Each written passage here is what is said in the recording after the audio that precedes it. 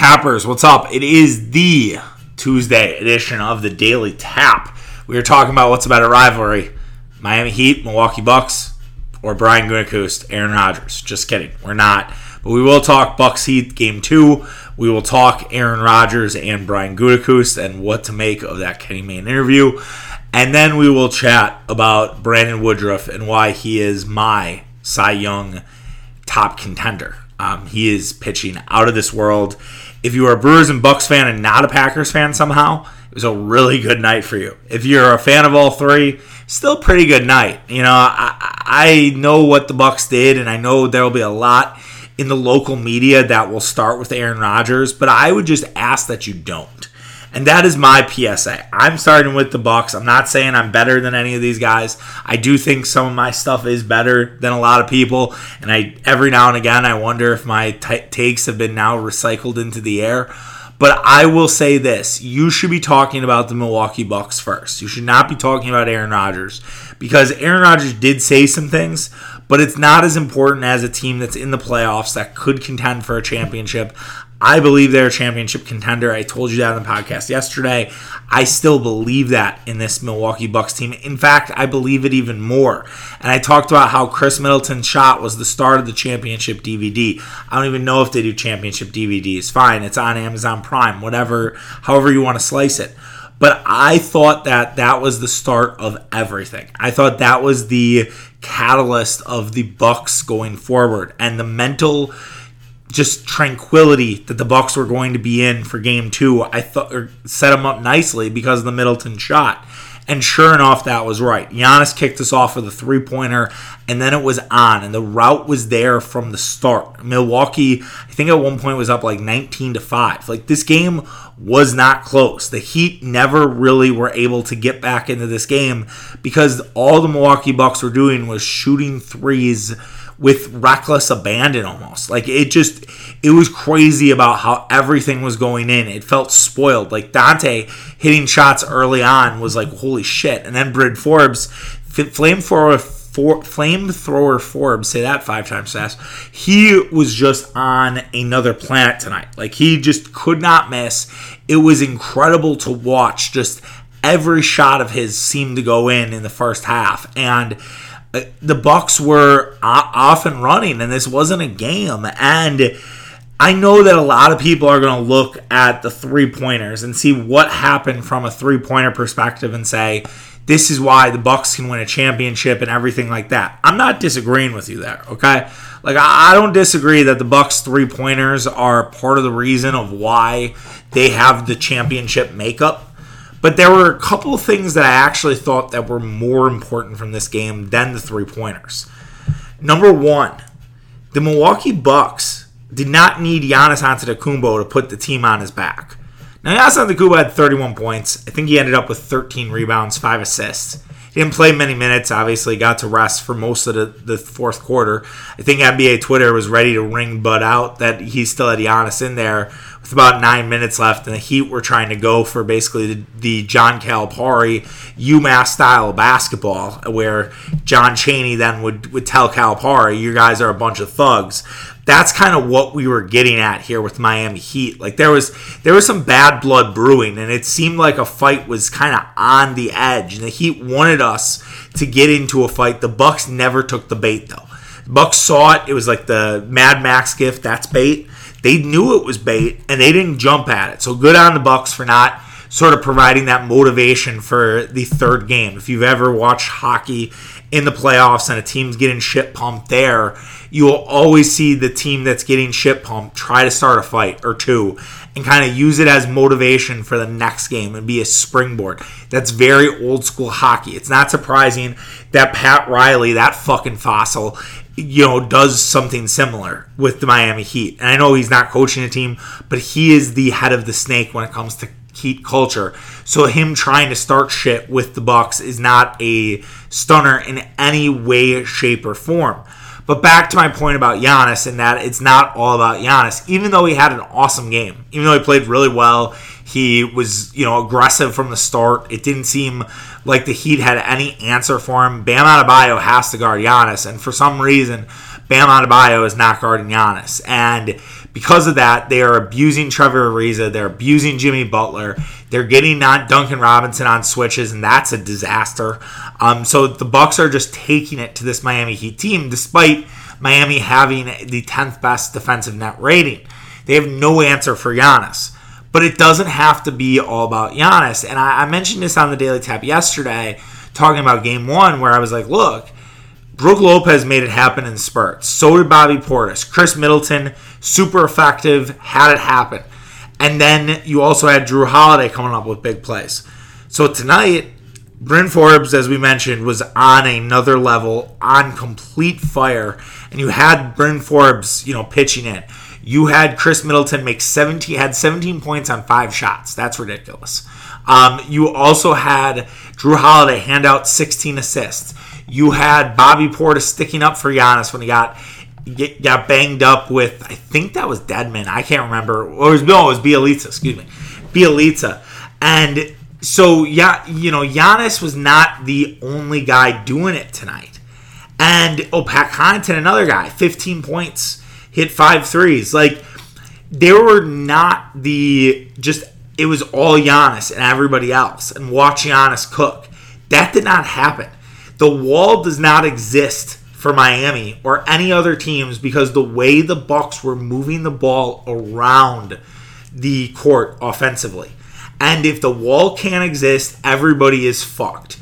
If I watch this game as a Brooklyn fan, as a Philadelphia fan, even as a Laker fan, who knows, Phoenix, I would be terrified of what I saw from the Milwaukee Bucks in this game. I would be absolutely terrified because the Heat have not been able to build a wall because there are so many other guys that are willing to step in for the Milwaukee Bucks that aren't afraid. And I told you guys this all year, and I'm not saying you didn't listen, because I know that you guys are loyal listeners to the Daily Tap or to Tapping the Keg. And I know you guys listen to us all the time. So I'm not saying you didn't listen to me, but more so speaking to the public. I said, look, the Bucks were too young 2 years ago. They course corrected, and then they were too old. They had a bunch of old guys who you had to kind of see if the light switch was working. And then this year, they have fallen directly in the middle, where they have some veterans, some older guys, your PJ Tuckers of the world. And then you have some younger guys, Brook Lopez could be included too. And then you have some younger guys like Bobby Portis, Bryn Forbes, who are all sort of ready for the moment.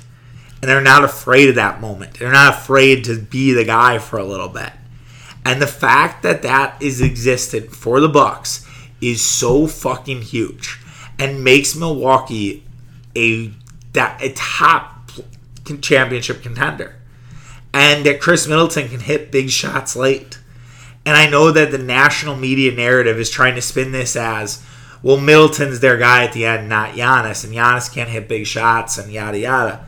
Look, Giannis has hit some big shots in his career. Don't act like Giannis hasn't hit a big shot or two in his career. Chris Middleton has incredible clutch stats. So why not go to Chris Middleton? If Chris Middleton is your guy in the clutch, go to him. Bill Simmons talked about this on his podcast yesterday about how Shaq had Kobe. And I'm not saying Chris Middleton's Kobe, okay? Don't get that twisted. But he had a reliable guard to make things happen late. Same when Shaq became a Miami Heat player and he had Dwayne Wade. It's the exact same thing. So Chris Middleton could be that guy for him. And Drew Holiday is a great supporting cast member that could also potentially be that dude down the stretch. And yeah, Giannis will have a moment or two in the late game, but yeah, it'll come down to the guards. It always does. And Middleton, maybe he just wasn't there yet. The clutch gene just was almost there, but it was percolating, and now it's here. And there is not a lot of clutch players, or there are not a lot of players that are better in the clutch than Chris Middleton. And that just needs to be understood. Lastly, why I took more away from this than the three-pointers was the rebounding. The rebounding has been unbelievable the first two games of the playoffs. And I think if you remember, the Bucks had some stretches last year where they gave up a ton of offensive rebounds. They didn't really see him engaged from a rebounding perspective. And now it's like every loose ball belongs to the Bucks. Dante DiVincenzo was busting his ass to get an offensive rebound when the Bucks were up 30. That's all that needs to be said about where the Bucks are from a rebounding angle. They at one point, I think Eric Name had this, they got half of their shots back. They had 14 offensive rebounds, I think it was, in the first half, and they had 25 shot attempts. The Bucks were getting everything back.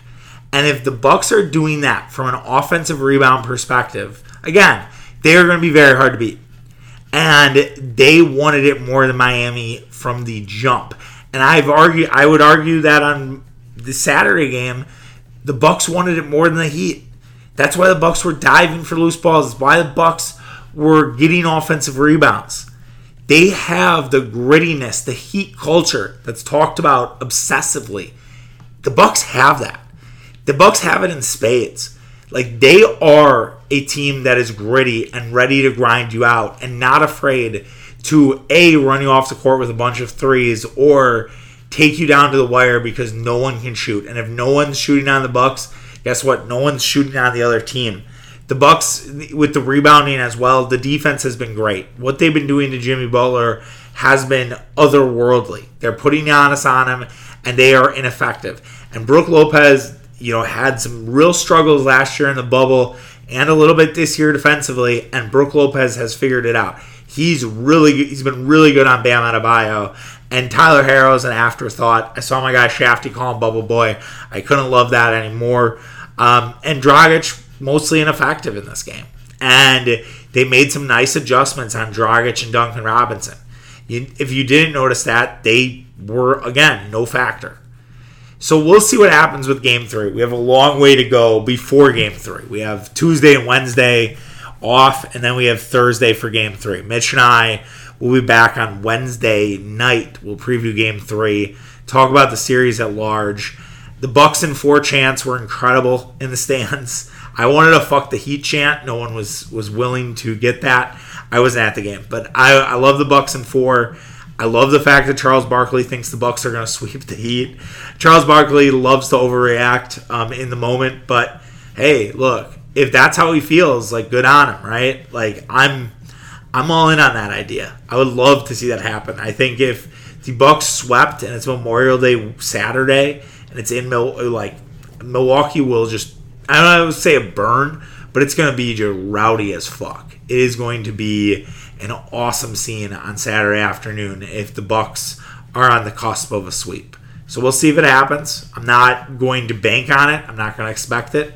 I know the Heat are going to give the Bucks a lot in Game 3, but I will just mention that Milwaukee has looked like the superior team in the first 2 games, and the Heat don't look like they have a ton of answers. So we'll see. Maybe that changes. Maybe it doesn't. We'll have to see what happens when Game number 3 rolls around Thursday night. From the playoffs to the NFL offseason, Aaron Rodgers finally spoke to the media. What we've been waiting for pretty much since the draft. So it's been about a month. Everyone wanted to hear from Aaron Rodgers.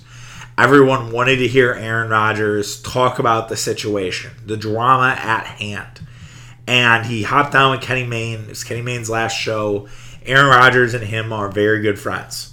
It's not surprising that Rodgers would agree to do an interview with Kenny Mayne. That seemed obvious.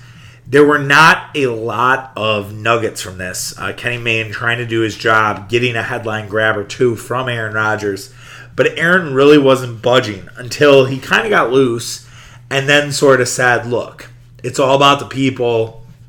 It's the fans. It's everything else. It sounded like a political stump speech. But he did not mention anyone from the front office. He didn't mention Mark Murphy.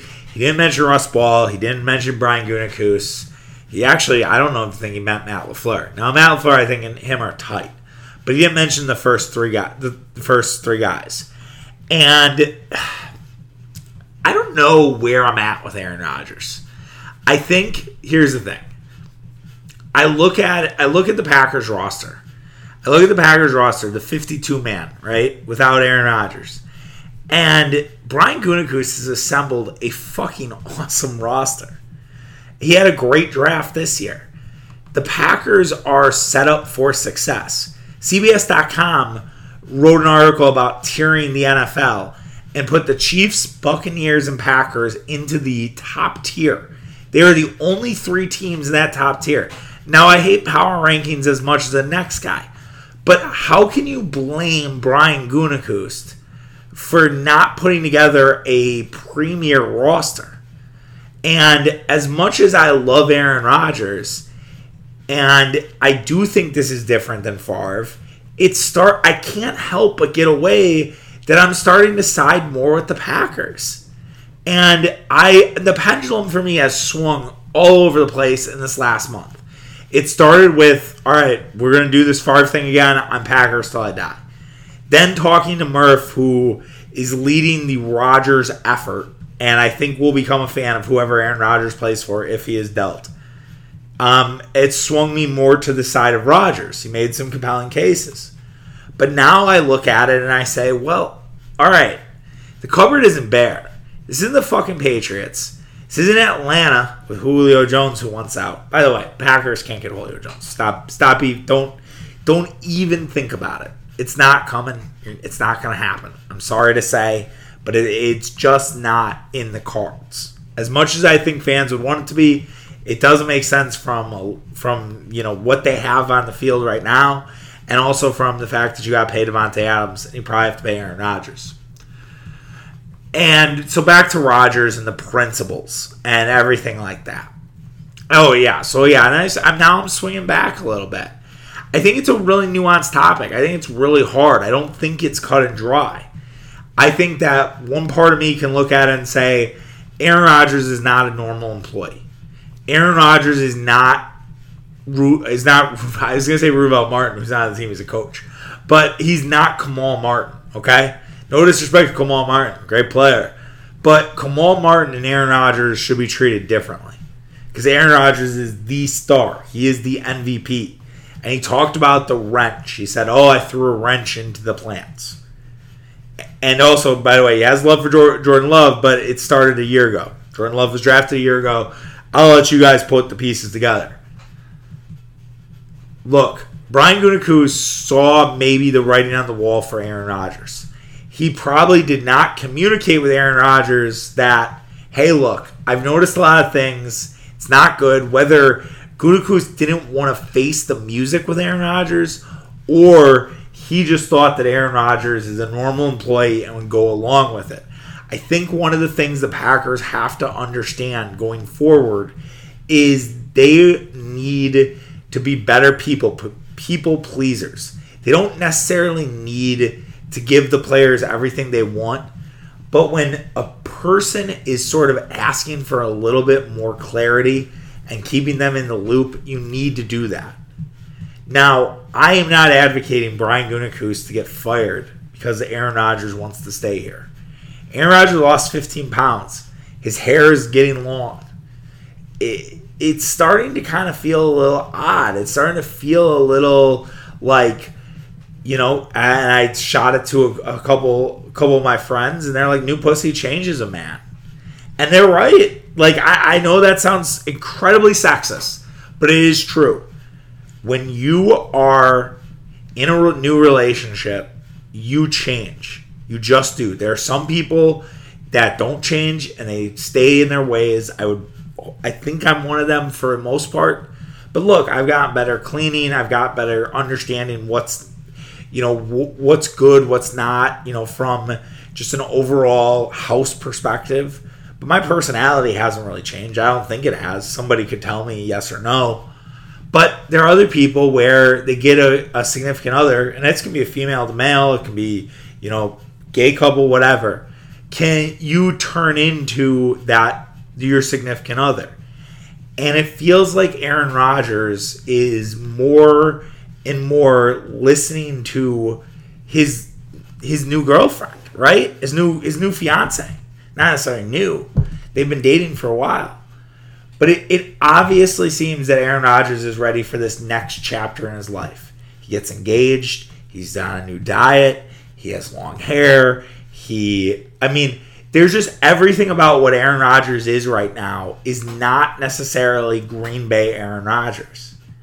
And I'm not saying that the Shailene Woodley changed him completely. I'm just saying that sometimes women change men and vice versa. And that's all I'm saying. I'm not blaming her. So don't aggregate this, as some podcasters would say. I'm not cool enough to get aggregated anyways. I think if I got aggregated for this, I'd be fucking fine with it. So go ahead, actually. Aggregate all you want. But I don't think trading or firing Brian Gutekunst is the right decision. I just don't. And if Aaron Rodgers is like, it's me or him, you have to go with Brian Gutekunst. Brian Gutekunst is younger in his profession than Aaron Rodgers. And if Brian Gutekunst gets fired, let's just hypothetically throw out Brian Gutekunst gets fired. He is out of a job for one NFL season, maybe not even that. He might get even a better job somewhere and goes to work for another team. And there you have it. And the fact is like, if they cannot get along and they cannot find common ground, and Aaron Rodgers is just not willing to move, then maybe you do move on. And I know it would be wildly unpopular. As Ron Wolf said last week, Lambeau would still be full. He's not wrong. And I think everybody would get behind Jordan Love, and as would I. But you have to necessarily understand that you have maybe 2 or 3 years of Aaron Rodgers left. Now you cost yourself those last couple of years by being haphazard with the relationship. And that's something you'll always have to own. And that if Brian Gutekunst does not win a championship with Jordan Love in the first 5 years, it is an abject failure. It is an absolute failure. And I will say that from the jump. Like, I'm not kidding. The reason why the Aaron Rodgers-Favre thing worked out for the best for the Green Bay Packers, we all forget it because we have fucking short memories. But it's because the Packers won the Super Bowl. They won the Super Bowl 2 years after it happened. Favre went to Minnesota, nearly got to the Super Bowl. And had that happen, and had Favre won the Super Bowl with the Minnesota Vikings, the amount of pressure that would have been on Ted Thompson and Aaron Rodgers would have been immense. It would have been larger than life. And because Minnesota did the Minnesota thing and threw the interception between the 2 and the 6, I think that's how it goes. We're not playing the Detroit Lions. It's the right to go to the Super Bowl. Shout out to Paul Allen. The Packers were saved. And that following year, not only do they beat the Vikings twice, they kick their ass, they fire their coach, and then they squeeze into the playoffs and they go on a hot run. So if that happens with Green Bay, probably not next year. It's going to take Jordan Love some time. But look, Jordan Love has weapons upon weapons upon weapons. Like, the cupboard, like, I'd have to look back at that 2008 team, but that was not a team that was as good as this team.